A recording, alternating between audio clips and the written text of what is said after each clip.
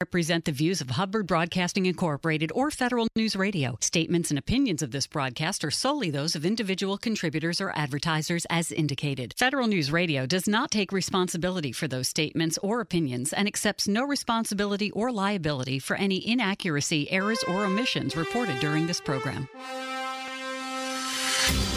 This is the Business of Government Hour, a conversation about leadership and management with government executives and thought leaders who are truly changing the way government does business. I'm Michael Keegan, your host and leadership fellow at the IBM Center for the Business of Government. What are the financial management priorities for the U.S. Department of Transportation? How is transportation transforming the way it operates? And what are the financial implications of some of the department's key initiatives? I'll explore these questions and so much more with a very special guest, Victoria Wassmer, Assistant Secretary for Budget and Programs and Chief Financial Officer at the U.S. Department of Transportation. Victoria, welcome to the show. It's great to have you. Thank you very much. Great to be here. So can you start off by giving us, maybe describe the mission and continued evolution of the U.S. Department of Transportation, and in particular, your portfolio? Absolutely. Well, thanks again for inviting me to participate. It's really exciting to be able to be here and to talk about the Department of Transportation in this transformational time. So we were very fortunate to be able to refresh the mission of the Department of Transportation with the launch of our new Department of Transportation strategic plan that goes from 2022 through 2026. And this was something that, in fact, Secretary Buttigieg personally got involved with as well. And I'm going to be able to share with you the mission. It's to deliver the world's leading transportation system, serving the American people and economy through the safe, efficient, sustainable, and equitable movement of people and goods. So I wanted to spend time on that because I think it's so important as we look at really the bold mission that we have and bold goals related to the historic investment that we have from the bipartisan infrastructure law, which authorized $660 billion in core surface transportation infrastructure, as well as additional infrastructure needs in other important arenas, including airport infrastructure and port infrastructure. And we recently also had the Inflation Reduction Act, which also had additional investments for the Department of Transportation and really bold areas in climate and other important investments. So I feel that the opportunity that we had, which is a really unique one for the Department of Transportation leadership, was that we had, in coming on board as a new administration, the opportunity to update our strategic plan after having passed this historic investment. And typically we're advocating for resources and an authorization, but this was a place where we had the alignment with the fiscal year 2023 budget submission by the president, our strategic plan, and having had the passage, we were able to be very direct and straightforward in the ambition goals that we have related to results that we're wanting to obtain from the bipartisan infrastructure law. So I find it to be a really exciting time to be at the department. Personally for me, I've spent over 25 years in public service and primarily in federal service. And I came back to the Department of Transportation because I felt that this was this historic opportunity to incorporate into the existing very important missions of safety and efficiency and effectiveness goals around equity and climate and sustainability, and the importance really transportation has to our nation's economy.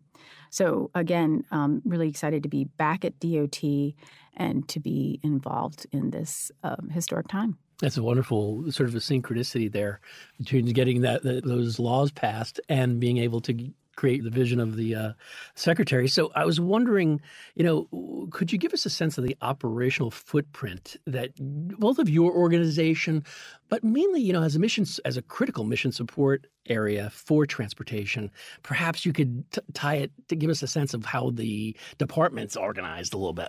Sure. So within the Department of Transportation, there are over 660 budget and financial management professionals. And in fact, at the center is my office, and we're currently 65, and we set policy direction, guidance, and oversight. in particular around budget formulation, execution, financial management, as well as travel policy, payroll systems, program performance, and enterprise risk management.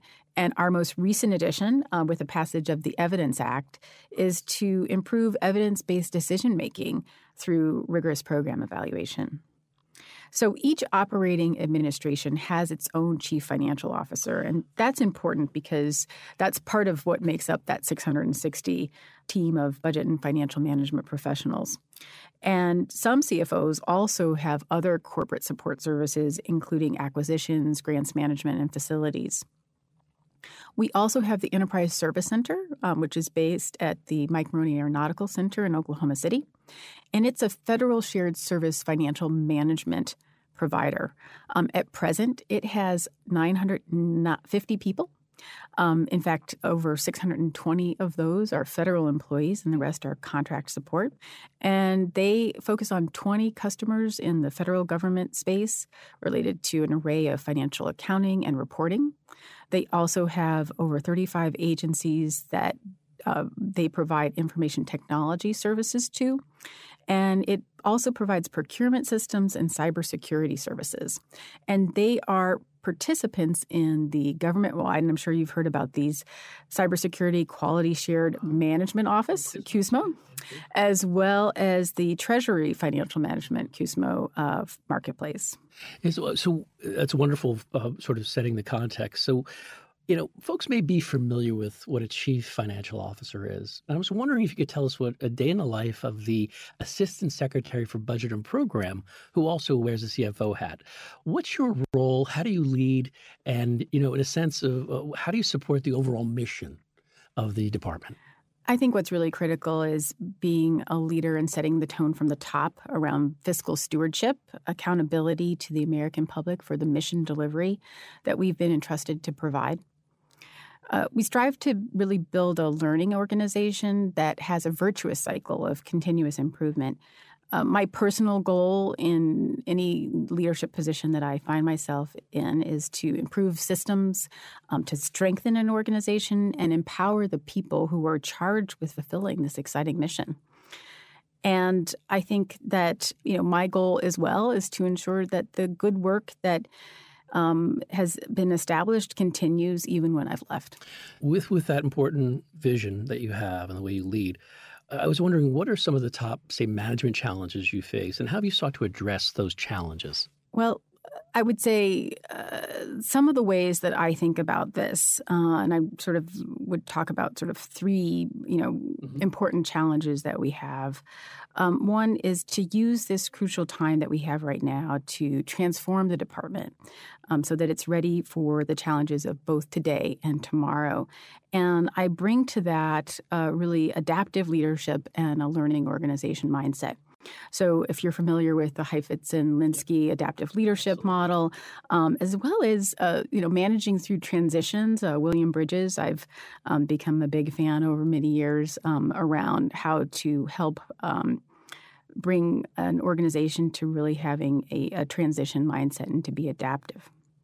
I think the second major challenge that I see that we need to address is building data analytic capability and integration of information so that it's readily available for senior decision makers. And I am working basically to champion the data analytic function in my office and partnering with the chief data officer and other offices as we build up that capacity at the department. And then the third is really human capital, and this has been an issue over many, many years, the multiple generations that are in the workforce, looking at retention, retooling, hiring, diversity, and equity goals, getting the right people in the right roles, and making sure that we're navigating the incredible dynamics of the future of work and what it means to be in these jobs in this day and age as we address the time post the COVID-19 pandemic. Sort of this hybrid environment of what's next. So, given your background, Victoria, what has surprised you since taking on this new leadership role? So I have served both in career executive roles as well as in appointee roles. And this is the time that I would say I especially feel the urgency of time to act and to have impact. As a political appointee in the Biden-Harris administration, even if having served in career roles in multiple administrations, it's that sense of import of the moment, and to ensure that we're really able to have the goals embedded within the organization in a way that helps to ensure, again, that it continues beyond our time in these seats. And so personally, even though in any of my career executive roles, I may have served for a 2 or 3 year process and then moved to another service role, this has been, in some ways, maybe one of my longest tenured positions. And at the same time, it's the one where I feel more that sense of time and urgency to act. Would you tell us what your background is, if you don't mind? Sure. So, I think I talked earlier about my federal career, and I would say public policy hit me just right at the time when I really wanted to ensure that I was a change agent to improve things in our human society. And I think that I wanted to be in the place where I was working to serve that change. And that was early on in undergraduate, where someone shared with me a public policy school program. And I said, oh, that sounds like a perfect fit for the kinds of things I want to be able to do, which is really to make a difference. And I think that my sense of service has meant different roles at different times. And the basic tenet is that it both speaks to my sense of purpose and my lived experience, as well as my family's legacy. Victoria, you mentioned, kind of alluded to this earlier, and it gets into the leadership question even more.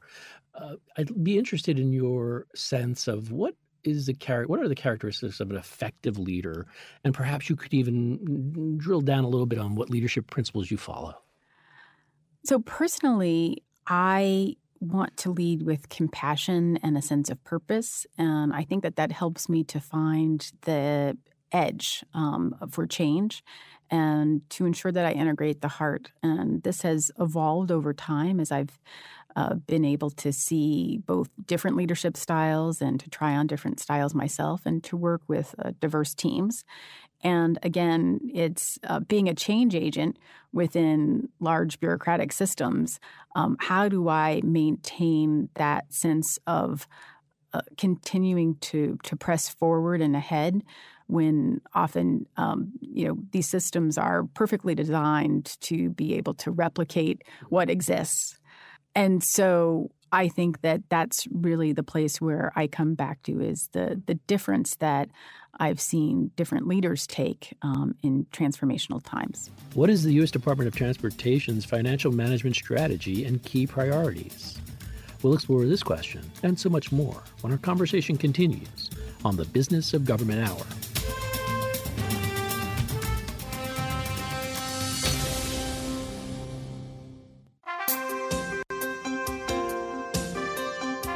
This is the Center This Week, highlighting the latest trends and best practices for improving government effectiveness, brought to you by the IBM Center for the Business of Government. I'm Michael Keegan, Leadership Fellow at the Center and host of its weekly interview program, The Business of Government Hour. The Center This Week is our opportunity to inform and, most importantly, to invite you, our listeners, to use the Center as a how-to resource for improving government effectiveness at the state, local, and federal levels. This edition of the Center This Week shares insights from Gerard Bedorick, former Chief Financial Officer at the General Services Administration, GSA. Gerard was instrumental in GSA's pursuit of robotic process automation and how he used it during his time at GSA. Yeah, I mean, let me tell you how it started. And it started because after a year, 9 months of us starting RPA in the CFO office, other agencies were coming to us to learn what we're doing and how were we getting results in RPA. So we had a lot of interest, and certainly there are other agencies that were successful in RPA as well. But what we decided in about a year after starting RPA was let's form a community of practice.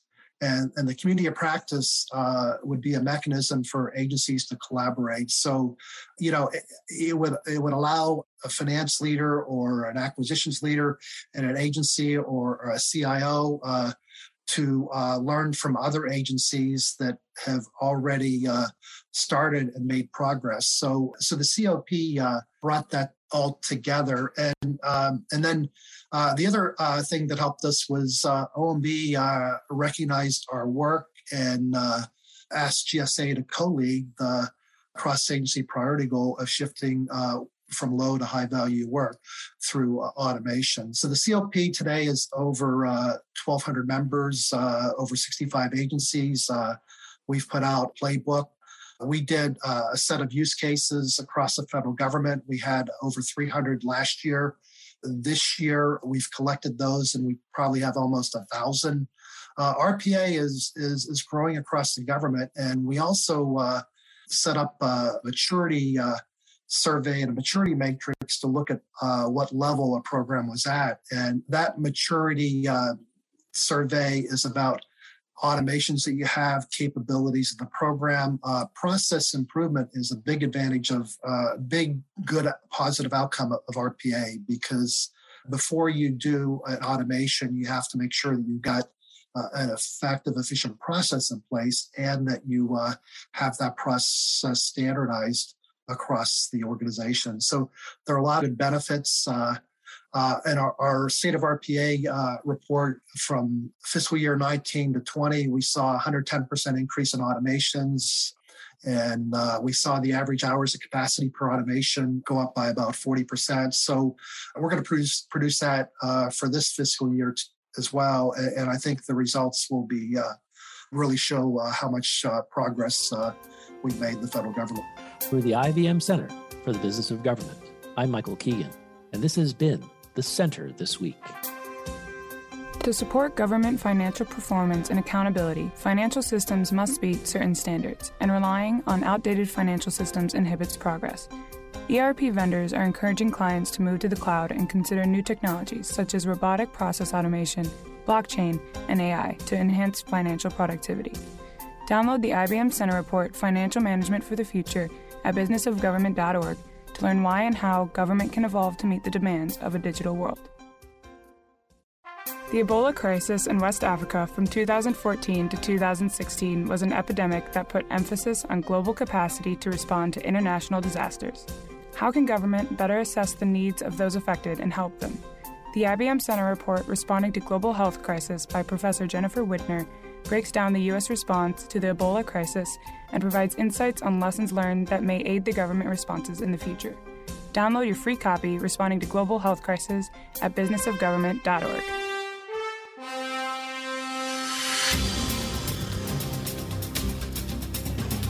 Welcome back to the Business of Government Hour.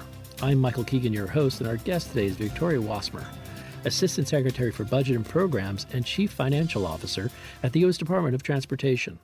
So, Victoria, would you outline for us the financial management vision of DOT, and what are some of the key priorities you're pursuing, and how do they frame your overall vision? So, as I mentioned earlier, I think it's really critical to be able to set the tone at the top, and I think that's to ensure that we're being sound financial stewards, and also using systems such as enterprise risk management and internal controls to support our department's mission. I think that those are really table stakes for any CFO organization.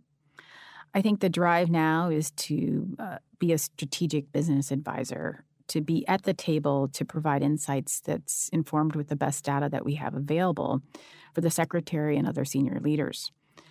There are trade-offs and decisions on where to invest time and what things should we do more of and what things actually should we stop doing. I think answers to those questions come from knowing your operations, key performance criteria, and what your risk tolerance and appetite is for change. I was wondering, you've kind of alluded to it in the previous segment around the legislative drivers, but are there other specific internal drivers or external trends that shape and inform the way you are leading your portfolio? Absolutely. There are many mandates. I think most derived from really a good place to make government more effective and efficient. And I think the question is how to assess those mandates and determine which ones serve the organization in the delivery of its mission, and what can you accomplish within existing systems organically, and what may need a new capability of governance to implement. There's also value in assessing the bandwidth and the appetite for change in an organization. Again, going back to adaptive leadership, looking from the balcony, and also what's the view down on the dance floor, and managing transitions, understanding that there's a life cycle of change. And you may be on the leading side, but there may be others who are really in that neutral place, and other places where you can assume that there will be some resistance to the change. So I want to talk about specific initiatives and that really hit you in your portfolio, and as the COVID-19 recovery and support for the nation's transportation sector. How much funding, can you give us a sense of how much funding was dedicated to this sector, and how successful has the department been in processing, executing, recording, and reporting on these funds and making timely disbursements? Such a critical question. As you know, the transportation sector felt immediate and severe impacts from COVID-19 pandemic. Transit and rail ridership evaporated. Air travel all but ceased, and states and localities were facing really difficult decisions on how to maintain services. I think really thanks to 3 separate COVID-19 supplementals enacted by Congress, the department received over $100 billion to help sustain the transportation system and to position it for recovery as the pandemic abated. Over the last 2 years, DOT obligated over 90%, just $96 billion of those resources, and we've dispersed or expended approximately 65%. It's about $70 billion of that money. With these funds, DOT has issued more than 6,000 grants to airports, from large airports to small and regional facilities, to help offset lost revenue and maintain these important economic hubs. We also awarded more than 2,000 grants to localities to keep public transit up and running, including major light rail hubs to local bus services in rural communities, which helped frontline employees and healthcare professionals get to work and back home. We provided close to $4 billion for Amtrak to keep routes available.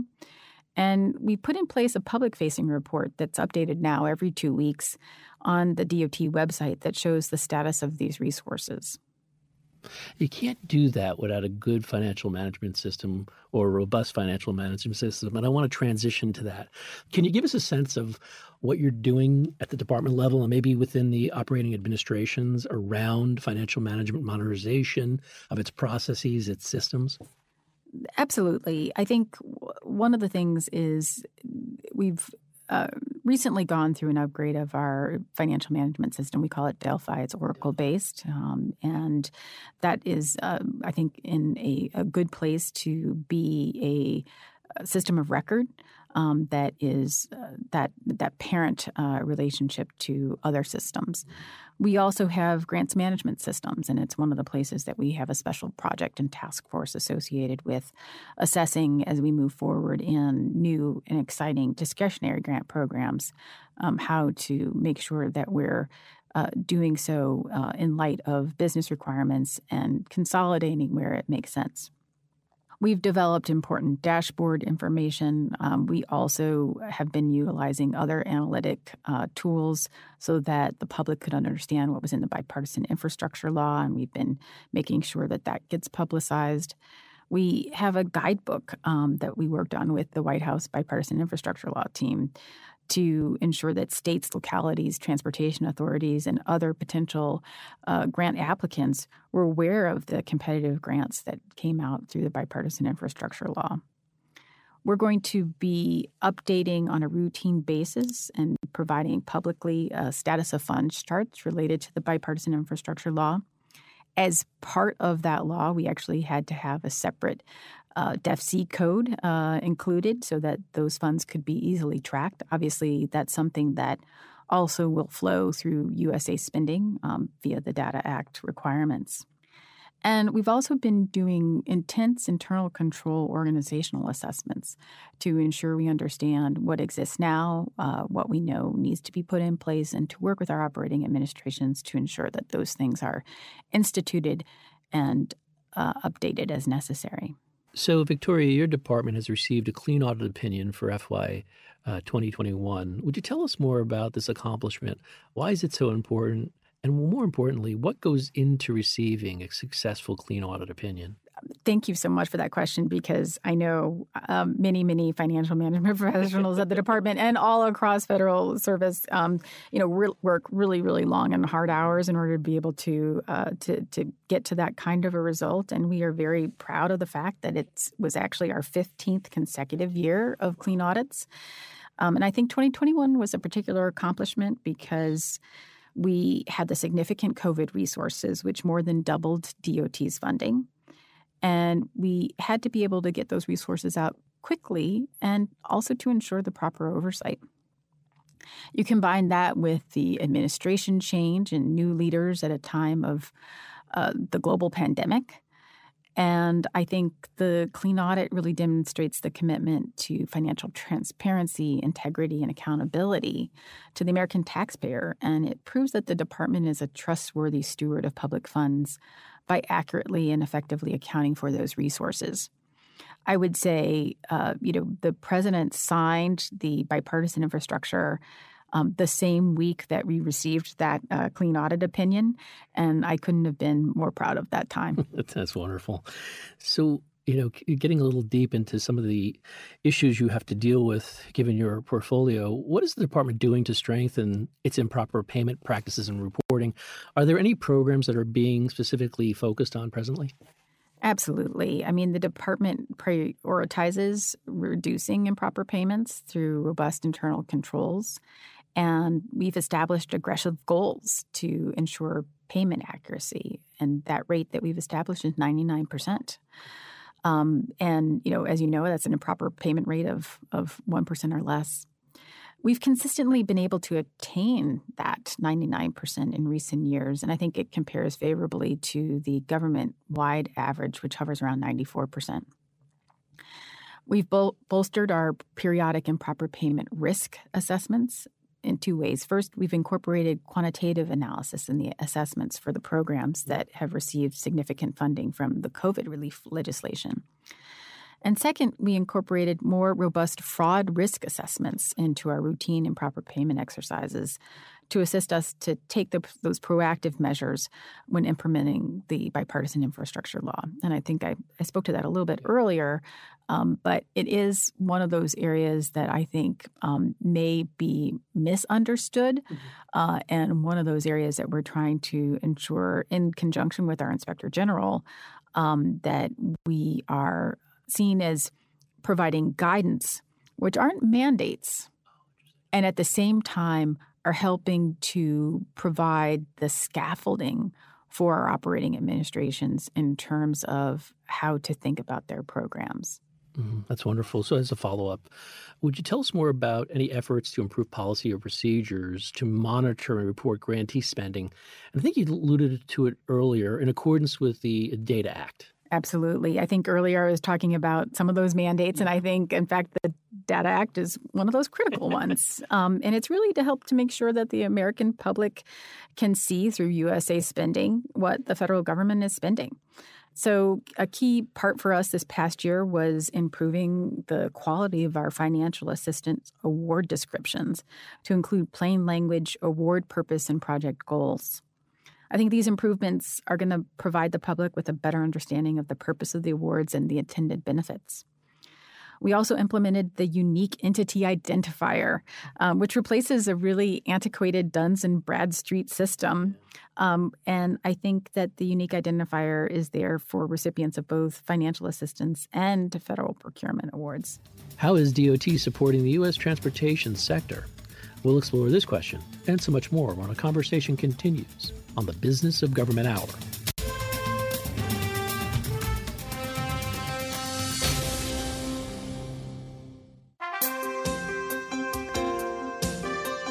This is the Center This Week, highlighting the latest trends and best practices for improving government effectiveness, brought to you by the IBM Center for the Business of Government. I'm Michael Keegan, Leadership Fellow at the Center and host of its weekly interview program, The Business of Government Hour. The Center This Week is our opportunity to inform and, most importantly, to invite you, our listeners, to use the center as a how-to resource for improving government effectiveness at the state, local, and federal levels. This edition of the Center This Week shares insights from Jay Hoffman, Chief Financial Officer at the U.S. Patent and Trade Office, USPTO.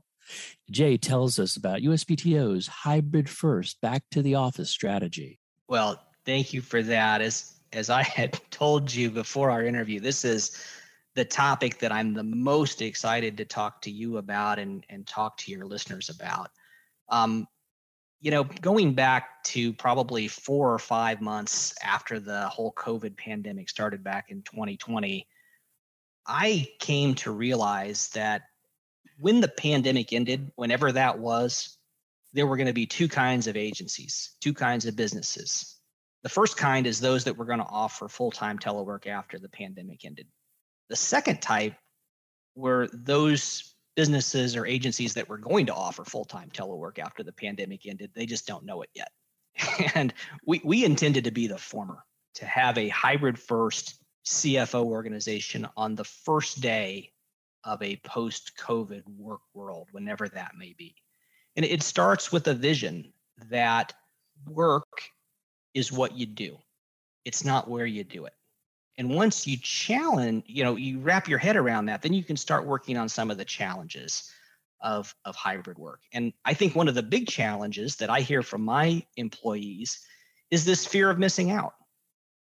Some workers, they don't really want to return to a traditional office setting, but they also don't want to miss out on career opportunities because they're working at home while a colleague maybe is working in the office. They don't want to be out of sight, out of mind. With that in mind, this is the commitment that I've made to my workforce, the hybrid first commitment that I've made to my workforce.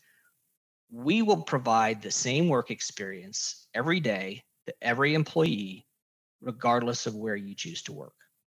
Whether you're working in our headquarters building, whether you're working in Hawaii, whether you're sitting in a conference room with me, whether you're sitting on a beach, we want you to have the same work experience every day, regardless of where you choose to work. And this requires that I have, and that my management team has, a hybrid first mindset, understanding that on any given day, half of our employees may be in the office, half of our employees may be out of the office, but we need to assume that every employee is virtual.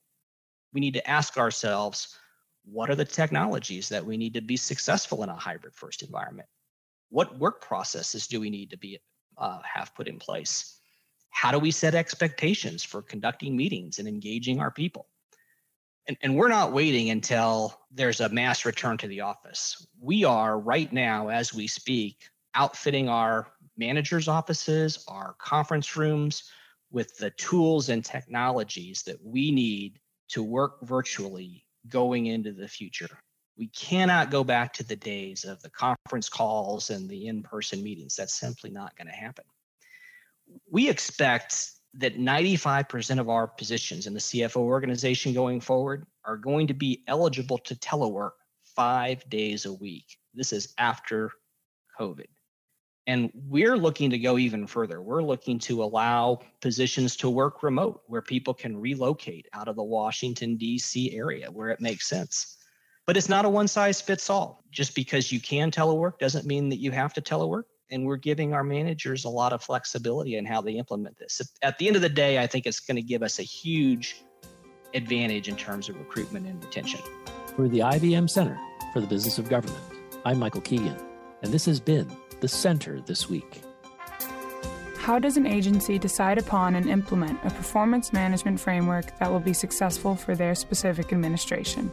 The IBM Center Report, a practitioner's framework for measuring results, follows the implementation and results of the CSTAT management framework in Colorado's Department of Homeland Security, in hopes that it can guide others who may want to institute a similar approach. Download a practitioner's framework for measuring results by Melissa Wavelet on businessofgovernment.org today. Agile methodology has allowed for agencies to keep up with the growing demands for fast response to problem solving. The Opportunity Project, TOP, serves as a catalyst in adapting agile techniques to solve complex agency mission problems. TOP works with federal agencies to identify challenges and facilitate iterative approaches in response. In the IBM Center report, Agile Problem Solving in Government, Joel Gurin and Katerina Ribello discuss the factors of success involved in TOP. Download your free copy today at businessofgovernment.org.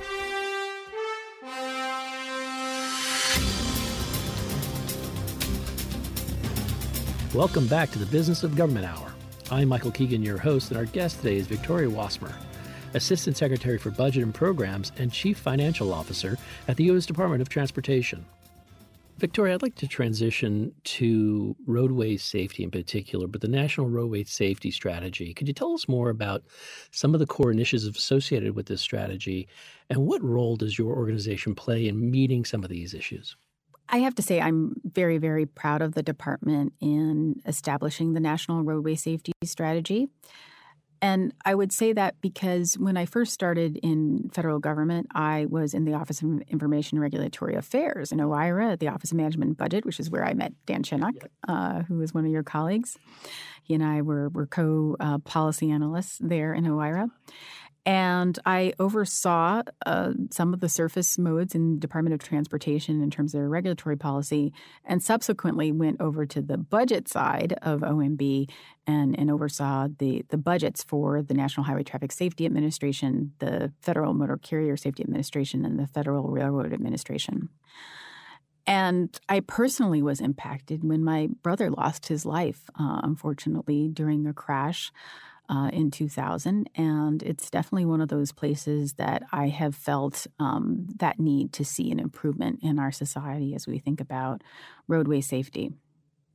So the National Roadway Safety Strategy is really a major safe system approach to help address this ambitious goal of reaching zero roadway fatalities. We call it Vision Zero. Safety, as you know, is a top priority. It's the North Star for the department. And the National Roadway Safety Strategy really represents a departmental-wide approach to work with stakeholders across the country to achieve this goal. There are 5 complementary objectives that correspond to the safe system approach, and that's safer people, safer roads, safer vehicles, safer speeds, and post-crash care. So DOT has robust federal funding resources, including existing formula funds for states, local governments, and other entities, as well as through the bipartisan infrastructure law. We have new programs such as Safe Streets and Roads for All. In addition, we launched a comprehensive Complete Streets initiative. My office is really integral in ensuring that this critical funding that's needed to meet this strategy is in place and it's being used effectively. And likewise, we're responsible for the oversight and review of the performance goals for the roadway safety strategy, as well as the program evaluation associated with the Evidence Act requirements. Wonderful. Another initiative I wanted to talk to you about, Victoria, is the Justice 40 initiative. Can you tell us more about that particular effort, and how does it seek to address the transportation infrastructure and public services gap? Absolutely. The Biden-Harris administration created the Justice 40 initiative to confront the issues of underinvestment in disadvantaged communities. And I think this initiative is going to help bring resources to communities most impacted by climate change, pollution, and environmental hazards.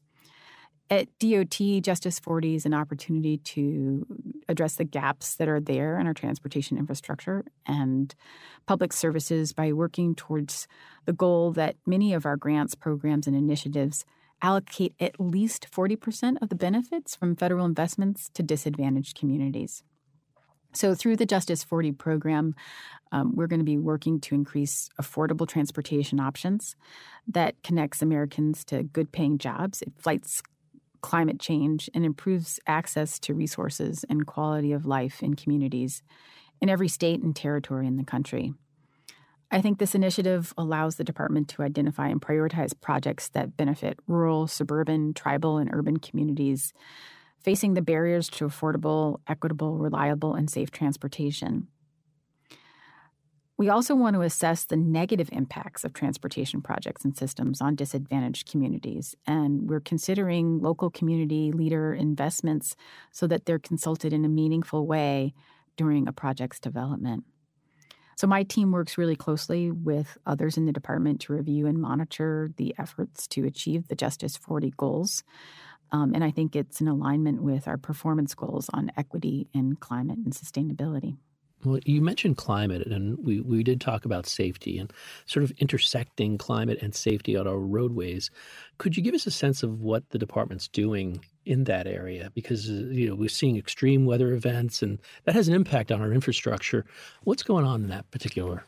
It's so true. And we, through the Bipartisan Infrastructure Law, have a new program. It's called PROTECT, and I'm going to tell you what it stands for because it is a long title.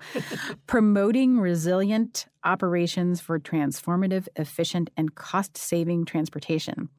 So we have both formula program dollars as well as competitive grant dollars, and it's available to states over 5 years to make transportation infrastructure more resilient to future weather events and other natural disasters. And it focuses on resiliency planning, making resilience improvements to existing transportation assets and evacuation routes, and addressing at-risk highway infrastructure. In fact, in July, we announced the new guidance associated with the $7.3 billion that's provided in formula funding for states and communities, again, to better prepare for and respond to extreme weather events, as you shared, wildfires, flooding, and extreme heat.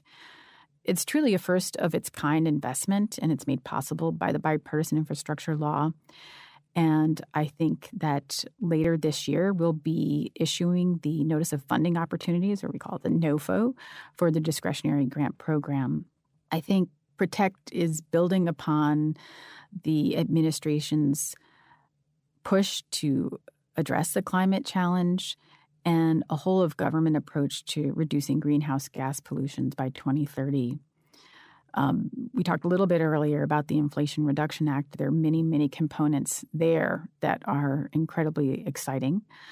And in fact, we have additional resources addressing transportation materials and embodied carbon associated with those materials through a grant program. And we also have in the Bipartisan Infrastructure Law a carbon reduction program, which provides $6.4 billion in formula funds for states and local governments, as well as the National Electric Vehicle Infrastructure Formula Program, which is a $5 billion program for states to help build out a national electric vehicle charging network. That's where I was going to go. My next question was right around that. What's the status of that network, and why is it so important? And maybe you can allude to some of the next steps. Absolutely. Well, this past February, the Department of Transportation, in partnership with the Department of Energy, created the Joint Office of Energy and Transportation. And in that office is helping to ensure the allocation of the $5 billion resources for the National Electric Vehicle Infrastructure Formula Program. So that's called the NEVI program. And most recently, in fact, just earlier in the month, on the 14th of September, we announced more than 2/3 of the electric vehicle infrastructure deployment plans that the states and territories had provided were approved ahead of schedule. So with this early approval, these states can now unlock over $900 million in the 22 and 23 funding for EV chargers across what is a 53,000-mile highway infrastructure across the country. And there's also a second competitive grant program that is available in order to allow EV charging access in locations throughout the country, including in rural and underserved communities. And that's going to be announced later this year. Victoria, today federal agencies recognize that risk is inherent and that managing risk must be integral to doing business. Would you tell us what you're doing in the area of enterprise risk management, leveraging it to inform your department's risk profile and to better anticipate, respond, and mitigate risks? Absolutely. Well, through regulatory actions and infrastructure investments, we've been able to manage the inherent risks that are associated with safely and efficiently transporting people and goods since the Congress established the department in 1966. Enterprise risk management really has helped enable the department to be more strategic and structured in that approach of managing risk, and we are leveraging that ERM process to gather and analyze risks from our operating administrations and to ensure that those are aligned with the strategic priorities that we have, and we're identifying prospectively gaps and weaknesses within our programs and our activities, and also to determine what areas need to be established to mitigate risks. So you mentioned this earlier a little bit. I'd like to get a little deeper into it, Victoria. What are you doing to empower your employees to drive innovation and become champions of change, moving away from finance as usual to a faster pace, more agile, analytics-focused enterprise? I think, as I mentioned earlier, there's the sort of table stakes of the things that we're doing and wanting to also ensure that we're incorporating a business advisor strategic element. And I think that comes with improved data analytics and capabilities. We have a lot of information. How do we make sure that information is readily understood and available for senior leaders in a crisp and concise way? And I think that those are those places where we're addressing both the establishment of data analytics within my office, partnering with the chief data officer as well, and across the department and other entities also focused on that set of goals. And thinking about the existing team, helping to provide opportunities to retool and to have additional training, and also doing strategic hires so that we can bring on board the talents that we need in data scientists and other capabilities to help utilize the information that we have to bring the insights that we need for our operations. I want to pick up on that last point around hiring. Are you doing anything different or new to attract financial professionals or the data competency that you need? We have been very fortunate because we have, with the bipartisan infrastructure law, a strong partnership with the Office of Personnel Management. And through that, we, in fact, have direct hire authority in certain mission-critical positions. My team, in fact, right now is evaluating a whole host of resumes that have come in through that open certification for financial management professionals. We likewise, across the department, are looking for a whole host of skills related to grants management, engineering, safety professionals, and so forth. So I think it's a really important partnership.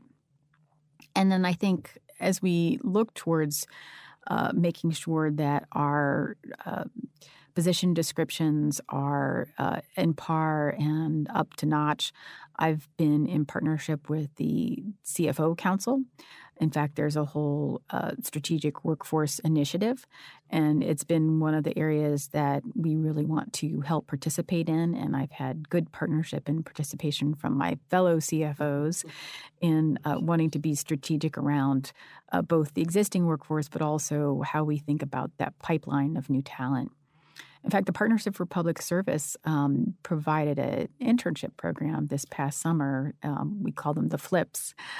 And those folks, we had 3 FLIP interns who came in and helped to support us in our performance management.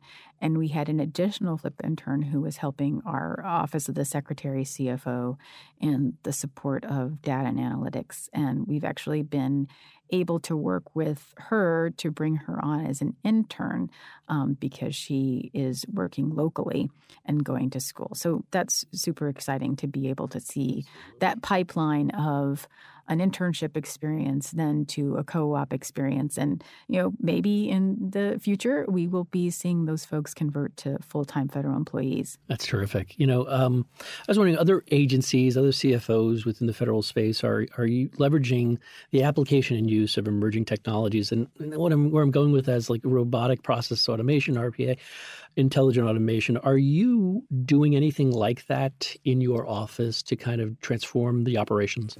We are using robotic process automation, RPAs, in various offices across the department, and including our financial management shared services provider, the Enterprise Service Center, who I talked about earlier, who processes the majority of our accounting transactions. And we're looking really at ways to expand the use of this and other emerging technologies within AI to improve processes and gain efficiencies and to better achieve our mission.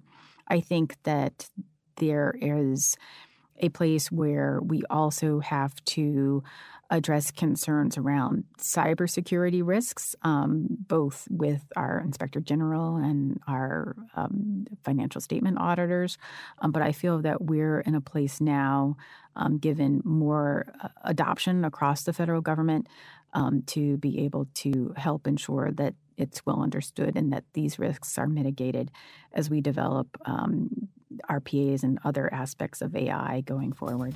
Advice for considering a career in public service when our conversation continues on the Business of Government Hour.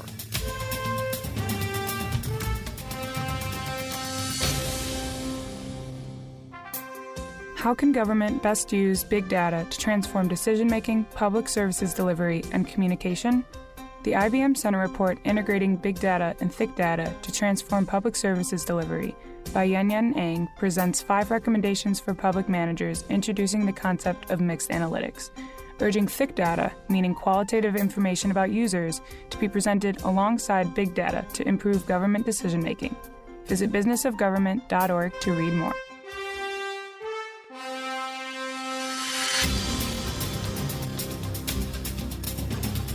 Welcome back to the Business of Government Hour.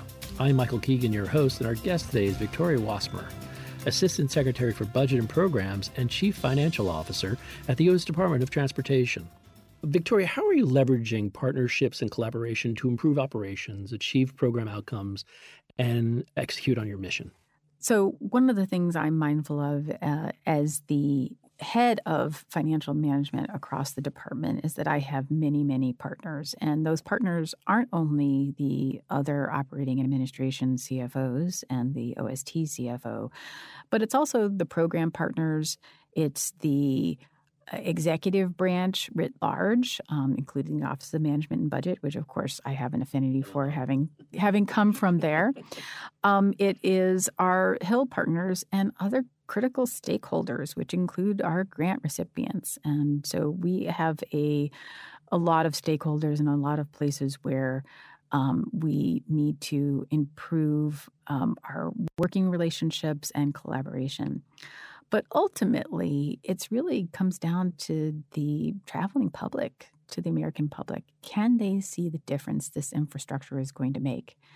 Initially, we're going to have complaints because people are going to see a lot of construction going on. And some things are going to be slower before they're faster. And at the same time, our hope is that in the time span that these things come into the fray, we're going to be able to see people's transport costs go down. They're able to get to their destination faster.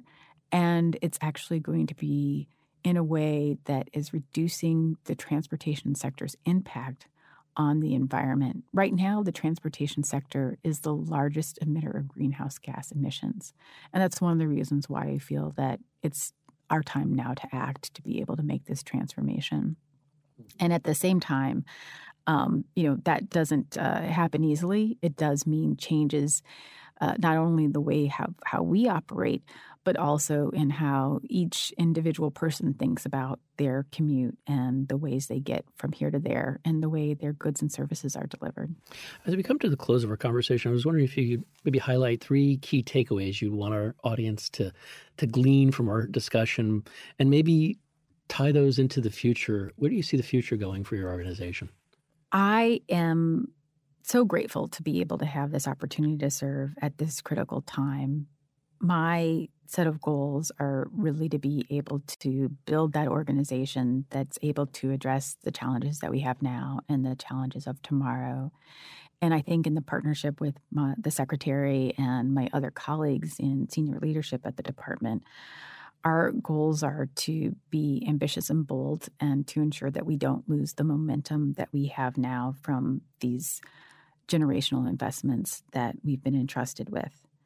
And I think as part of that, I'm trying to be mindful that my organization, which had been focused on one way of doing things, is evolving and needs to also be adaptive and learning new ways of doing things and how to support the transition to those new ways of doing things, including utilizing different tools, thinking about data analytics, looking at new technologies, and perhaps thinking about things in new and different ways. And so at the same time, while we promote that change, we also have to understand people's own individual situations and circumstances. And that's where I get back to this idea of integrating the heart. Each person is coming to work and they want to have a sense of purpose and the alignment of what their work is doing day to day to help meet the mission of the organization. And I think that that's one of the reasons why our strategic plan is so important, because it provides, I think, a framework of the goals of the department and how that aligns with the administration. And at the same time, what does that mean to that individual employee? So I think that that's the tie as a leader that I want to make with my management team, is that each of them can work with their staff to ensure that there's that tie to the purpose that that individual is doing, whether they're processing a travel voucher or addressing a payroll challenge or designing a forward-facing status of funds report that's going to be going up on the Bipartisan Infrastructure Law website. All of them are making a difference in the work that they do every day. So my last question, Victoria, is what advice would you give someone who's considering a career in public service? I have to say it's an incredibly fulfilling activity, and I have found true purpose in primarily public service. I've had an opportunity to serve in different aspects of public service, both in local government as well as federal government. I think that there are individuals who are change agents who may not be in the public sector, but are advocating for various things in their community. And I think that a public service career allows you to be able to get paid for doing that work. So I just think it's terrific. I would encourage anyone who's thinking about a public service job or that pull for public service to look into the opportunities that are available. Now, you can't do that without having a little bit of an appetite for a wait, unfortunately. I wish we were faster in being able to bring on board the talent that we know is out there. And at the same time, it's worth the wait. I know initially when I was applying for my first federal role, I think it took about 4 months, and that was actually fast at the time. So I know for many people who may feel disheartened that they've put in an application and haven't heard back, don't give up. Get out there, do informational interviews, talk to people, look at the job applications, put in your resume, and continue to build your network. It's an exciting career, and I'm excited to also see those opportunities where we're bringing on young people into these professions, because I think that they also see that life is about so many things, and that ability to have that sense of purpose that a public sector job provides to you is something that provides meaning on a day-to-day basis. Well, Victoria, I want to thank you for taking time out of your busy schedule and joining us today. But more importantly, I'd like to thank you for your dedicated service to the country. Oh, thank you so much. Really glad to be here. Thanks again. This has been the Business of Government Hour, a conversation with Victoria Wassmer, Assistant Secretary for Budget and Programs and Chief Financial Officer at the U.S. Department of Transportation. Be sure to join us next time for another informative, insightful, and in-depth conversation on improving government leadership and its effectiveness. Subscribe, download, and listen to the entire interview at Podcast One, iTunes, or on your favorite podcast app, and as always at businessofgovernment.org. For the Business of Government Hour, I'm Michael Keegan, and thanks for joining us.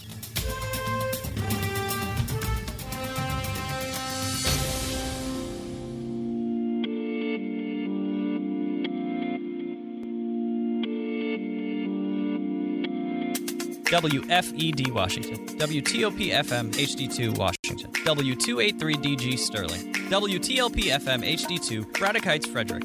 Federal News Network is the news organization of record for the federal community. We are nonpartisan, non-political, and our job is to help federal government and contracting executives make informed decisions. We inform federal managers, contractors, and policymakers on issues related to the federal workforce, management, and acquisition, pay benefits and retirement, the Defense Department, and federal IT. Portions pre-recorded. Nights and weekends, we air Washington Nationals, Capitals, and Wizards, and the Navy Midshipmen. We are the Washington, D.C. home of Navy Athletics. Download the Federal News Network app on the App Store or Google Play Store. Play Federal News Network on Alexa. Check us out on Twitter, Facebook, and LinkedIn. Federal News Network. Our mission is helping you meet your mission.